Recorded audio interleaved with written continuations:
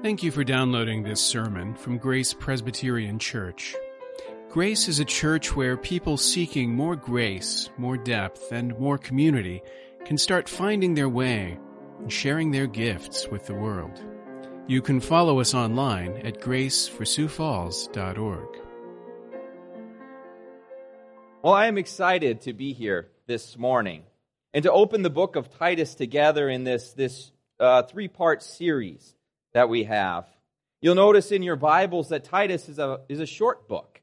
It's only 3 chapters long. It takes up a page or two in a normal Bible.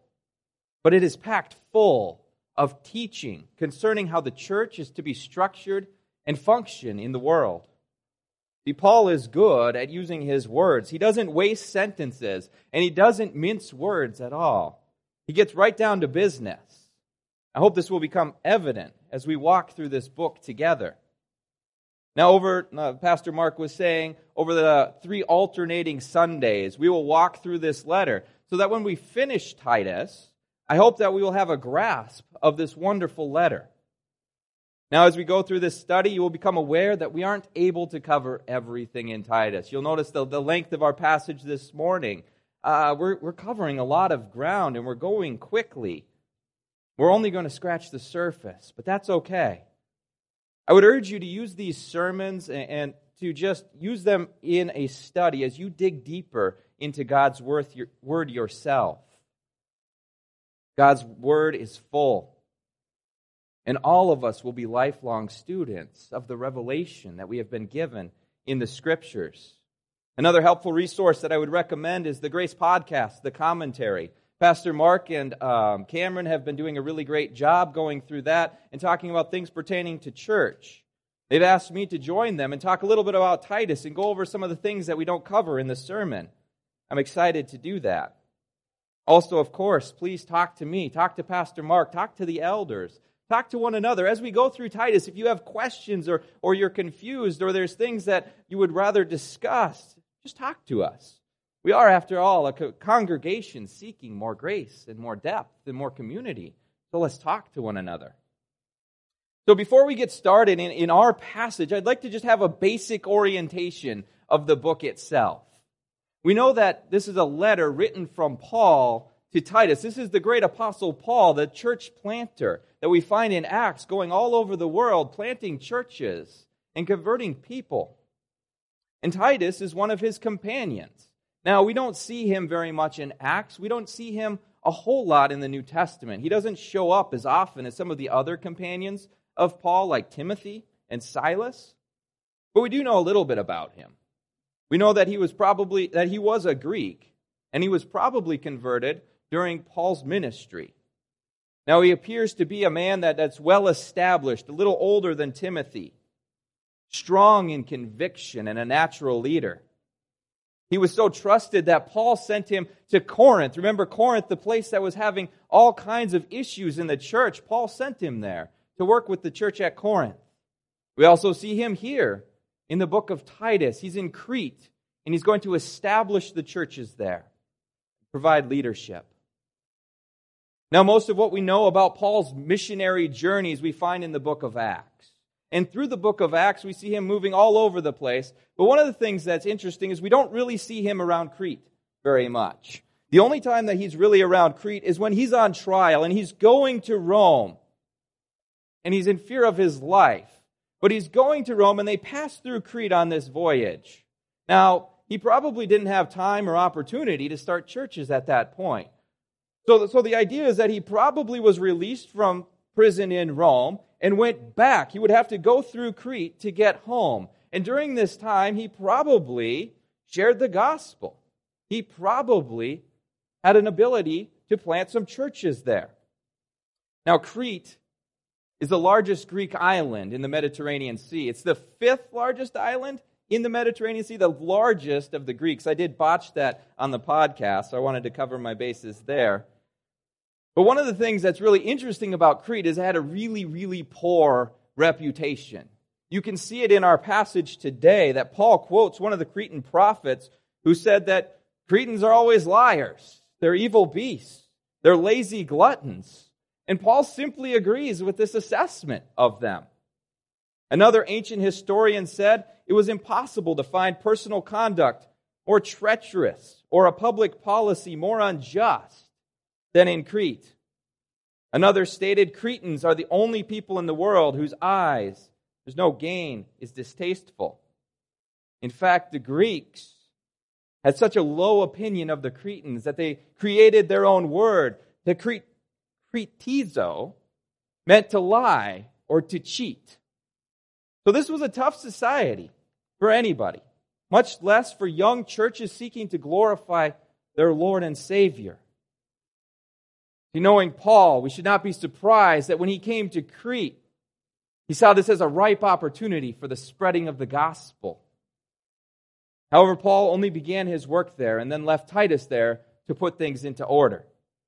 So in many ways, this letter functions like a church planting manual of what it takes to be a healthy church.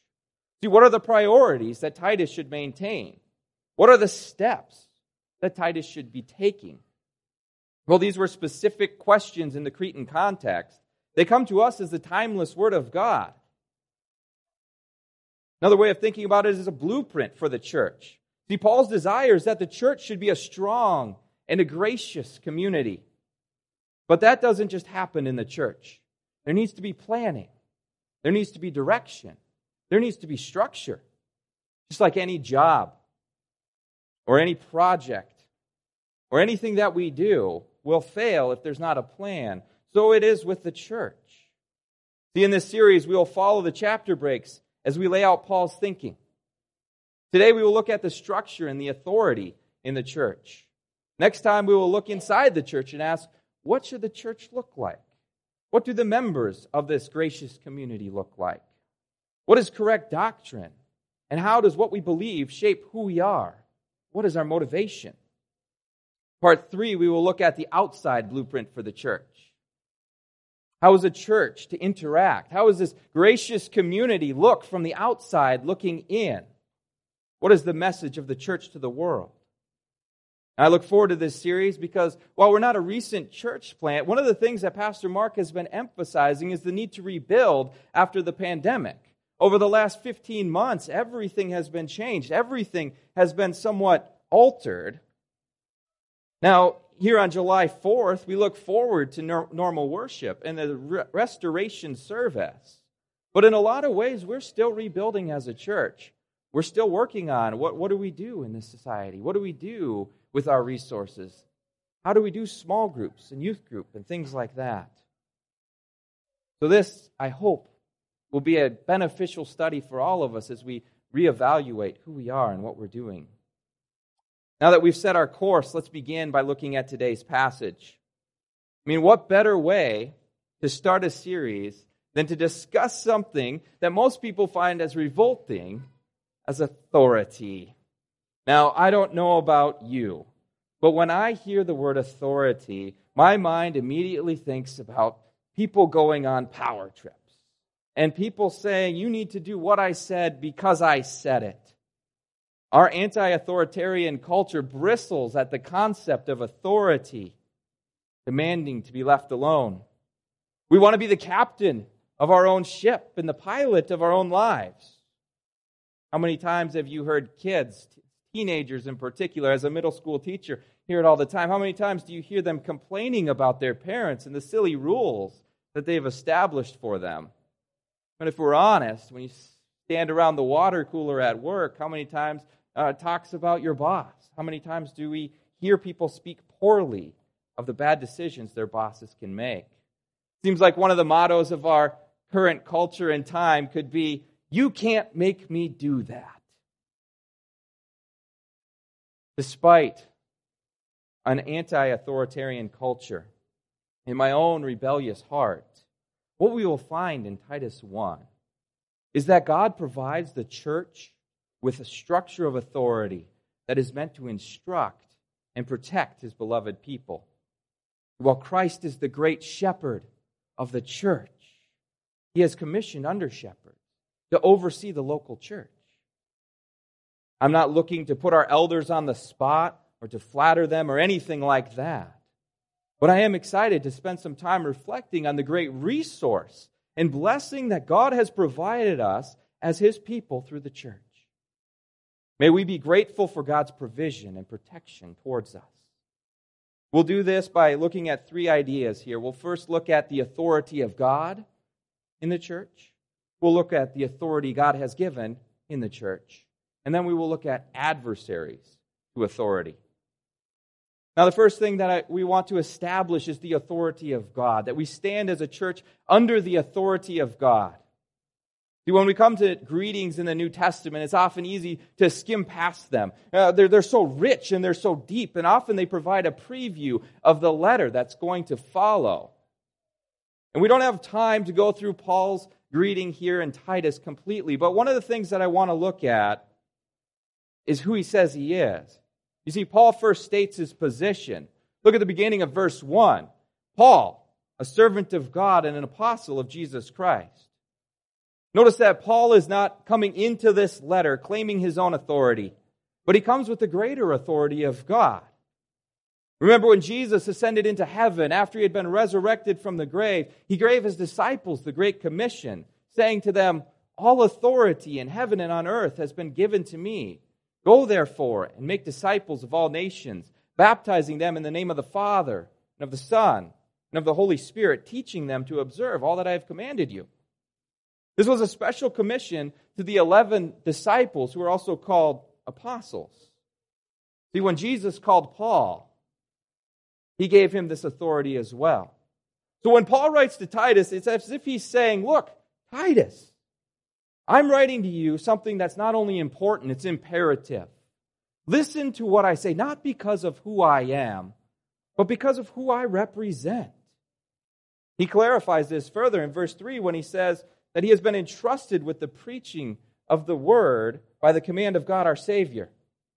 See, Paul has been given a message and authority to speak to the church.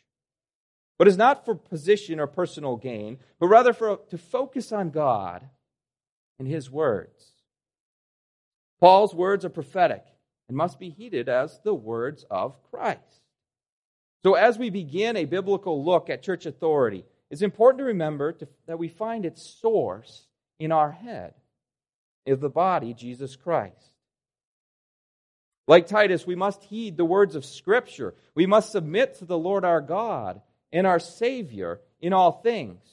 He is our great shepherd, the sovereign ruler, and the king over all.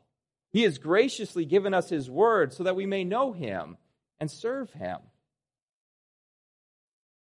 Obedience to Christ means obedience to His word. While this may mean that our church will not always reflect the same values and the priorities of our culture, the goal is that the church, as well as our own individual lives, will rest under the authority of God as we obey Christ through His word. Secondly, we see the authority in the church. Now, our snapshot of our gracious community, everyone has a role. Elsewhere, Paul compares the church to the body of Jesus Christ, reminding that Christians are a body, that we're not all the same, but there's great diversity. And within the church, there are many roles, there are many things that must be done. Just like a body has a hand, a foot, and an eye, and a nose, and they have different purposes, so the members of the body of Christ, the church, perform different functions. Now, this being said, to be in the church is to share in community life, in the betterment of the body, that we all work towards the same goal, and we all work under the same authority of Jesus Christ. And so Paul begins giving Titus directions on what this body should look like by looking at the leaders who serve in the church. Verse 5, Paul says, "This is why I left you in Crete, so that you might put what remained into order and appoint elders in every town as I directed you." You see, God has ordained that for a community to flourish, it must have order. Like a garden, someone must oversee the garden to make sure that it produces most abundantly. Now, this year, I've been reminded of this garden analogy. We have started our own garden.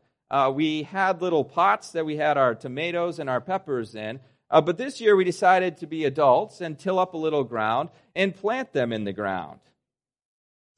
Now, one of the things that has struck me is the amount of work and planning it requires for a garden to be productive. Just in full disclosure, how much work and planning it requires for Christine for our garden to be productive. I have not been much help at all. Now, you can't just throw a bunch of seeds on the ground and hope that your garden will take off and it will produce abundantly. If you would do that, you wouldn't have very many plants at all.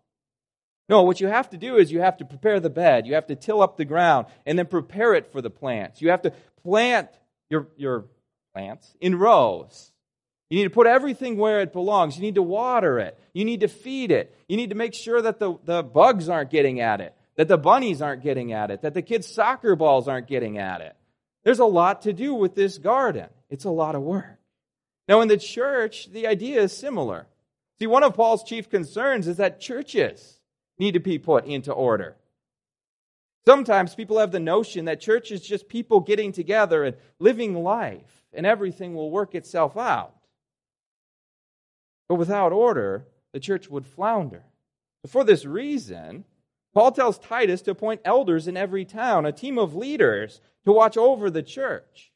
In verse 7, Paul calls them overseers and God's stewards. Paul is using language of a house manager or a butler. These individuals aren't owners, but rather caretakers for another. They're to oversee everything that is going on and provide direction and support for the sake of the good of the homeowner. Just as Jesus came not to be served, but rather to serve, one of the things we realize about elders is that they are ultimately servants, not rulers. Paul indicates that there should be more than one. Even in individual churches, congregations can't thrive if we just have one serving elder. That is why we have multiple elders. While Pastor Mark is a teaching elder, there are more elders listed on the back of your order of worship. Men and individuals that we know that are overseeing grace. It is also important to note that elders are to be found from within the church. If you have been attending Grace for a while, you'll remember sort of the process that we go through in bringing elders on. They are nominated and they are voted for by the congregation. See, their character is recognized by you, the congregation, before they are put into leadership in the local church. This is not the picture of climbing the corporate ladder or pursuing positions of authority for personal gain. It's rather a picture of a community recognizing God's gift and working in men towards service. See, they are a gift and a resource to the people of God. Now, Titus is commissioned to go find these elders, and two questions emerge. Well, who are they, and what should they do? We find this in verses 6 through 9 in our passage today. Verse 6 says, if anyone is above reproach, the husband of one wife, and his children are believers and not open to the charge of debauchery or insubordination. Isn't it interesting that Paul tells Titus to first examine a person's family? The family is the testing ground, the litmus test to find out who a person truly is. We can understand that, can't we? I mean, who do we spend the most time in our day with? Day in and day out, week in and week out. Who do we invest the most in? Who sees not just the facade of when we go out in public and we dress ourselves up and we comb our hair, but also sees our faults and our blemishes and us at our worst moments? I mean, it's our family.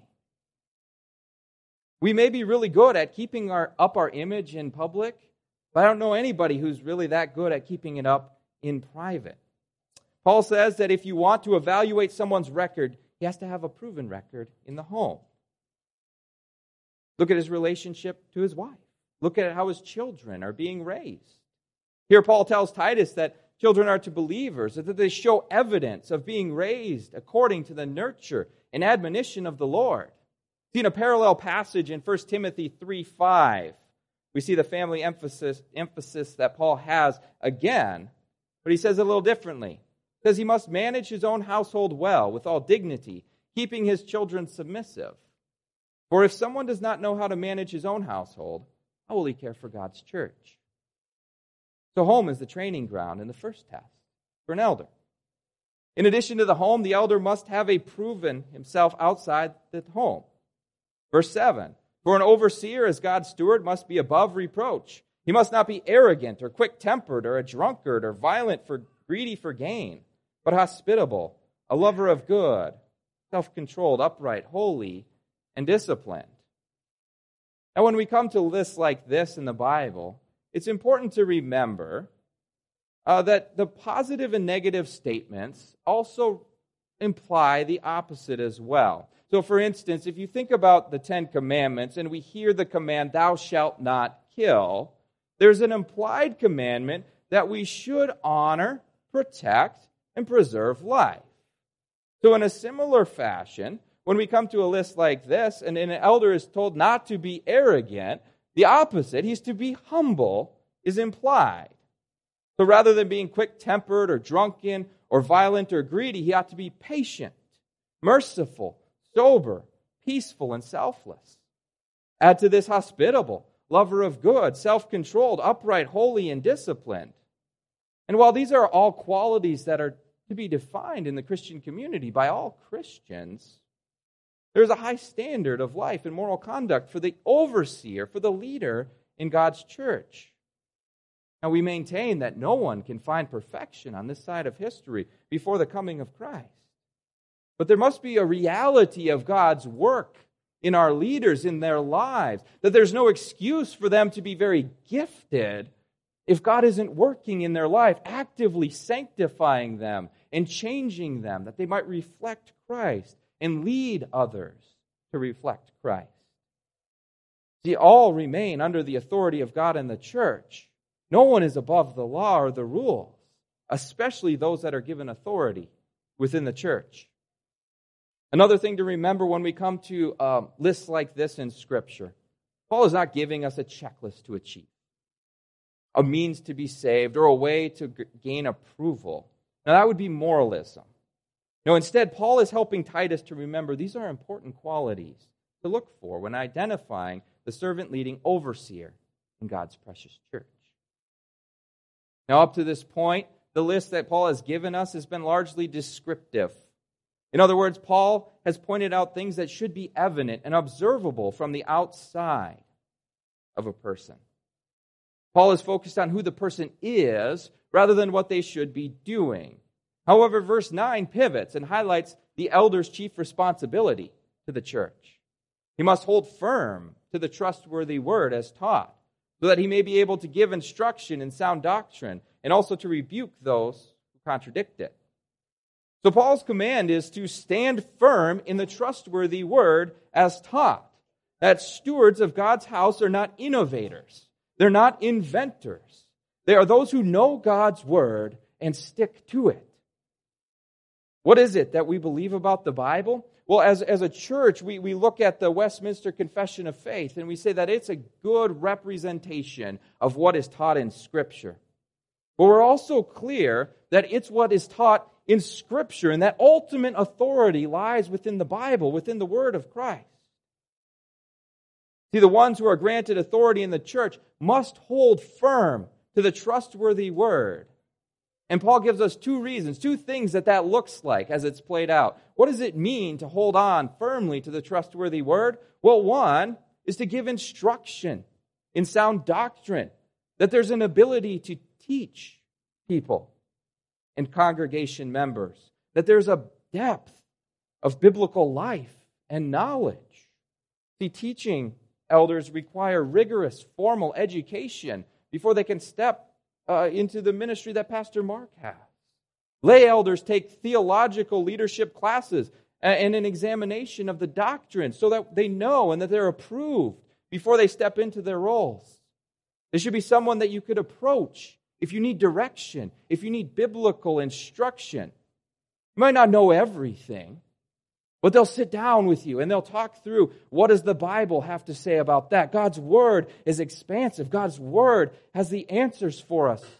They're not going to give pat answers, easy answers, but they'll give biblical answers. They'll also pray with you. There are issues. There's a passing on of knowledge that accords with godliness, helping to encourage the congregation to live lives that correspond with the gospel, that there's a passion for the Lord and a desire to see people turn from their thoughts and their minds upon the Lord. and trust Him in all things. Returning to the gardener analogy, it's helpful for us as a congregation to remember that gardeners don't grow the plants. They provide the order. They provide the structure. They provide the water and the fertilizer. They put it in the best spot for the plants to grow. Likewise, a shepherd of the sheep doesn't force feed the sheep, but leads the sheep to good pasture and clear waters, that the sheep may thrive and flourish. Our elders cannot cause us to grow, but they are committed to providing nourishment and spiritual counsel needed for growth to take place as the Spirit of God works in our hearts and in our minds. There's also another side of holding firm to the trustworthy word that Paul mentions, and that's rebuking those who contradict the word of God. That there's a protection built in for the people of God against the adversaries. The gardens require not only food, but someone to go through and weed it and pull those weeds out. Shepherds must drive off wolves and bears and other predators. See, part of loving the flock or the garden is to identify threats and eliminate dangers. And in the same way, elders safeguard the church from false teachers and doctrine. This is what Paul takes up in the last part of our section, verses 10 through 16, as we see the adversaries to authority. Unfortunately, the church in the New Testament clearly is always under attack. Every New Testament letter that I can think of draws believers' attention to the reality of false teaching and doctrine that comes into the church and tries to sway people from the church, from the truth, and turn people from the Lord. It's an ever-present danger. However, if we miss it, we're to be on our guard. If we miss it, Paul reminds us that one of the key elders of the church is to see that, to identify it, and deal with these false teachers. Now, one of the things that I really appreciate about Paul is the way he gets so animated when he deals with false teachers. He doesn't, again, mince words. He says it like he sees it. Listen to what he says about these people. He says, they are insubordinate, empty talkers, and deceivers, especially those of the circumcision party. We already quoted what he said about Cretans, that they are liars, evil beasts, and lazy gluttons, that they are defiled, unbelieving, and detestable. They are disobedient and unfit for any good work. In contrast to the elders, here the false teachers are easily recognized by who they are. They can also be recognized by what they do. First, we see that they are upsetting whole families by teaching for shameful gain. And secondly, that they devote themselves to Jewish myths and the commands of people who turn away from the truth. We see that they are divisive and actively harming the church of Christ. Now, we don't know exactly, Paul doesn't give us exactly what the heresies that he was confronting here in the Cretan church was, but we do know the circumcision party from Galatians and other places in Scripture. We know that they often, they were moralists, that they said, yes, you can be saved and you can be a Christian, but you also have to observe these old Jewish rites, and you have to observe circumcision and other Jewish rituals. That there was a moralism, that there was a turning away from the free grace that we are offered in Jesus Christ by this group. There also seems to be a sense that there's money involved, that these people are gaining from the congregation in some way. There also seems to be this antinomian licentiousness, this idea that what you do doesn't matter. If you've been saved, then what you do doesn't matter. And you can live however you want, and you can do whatever you want.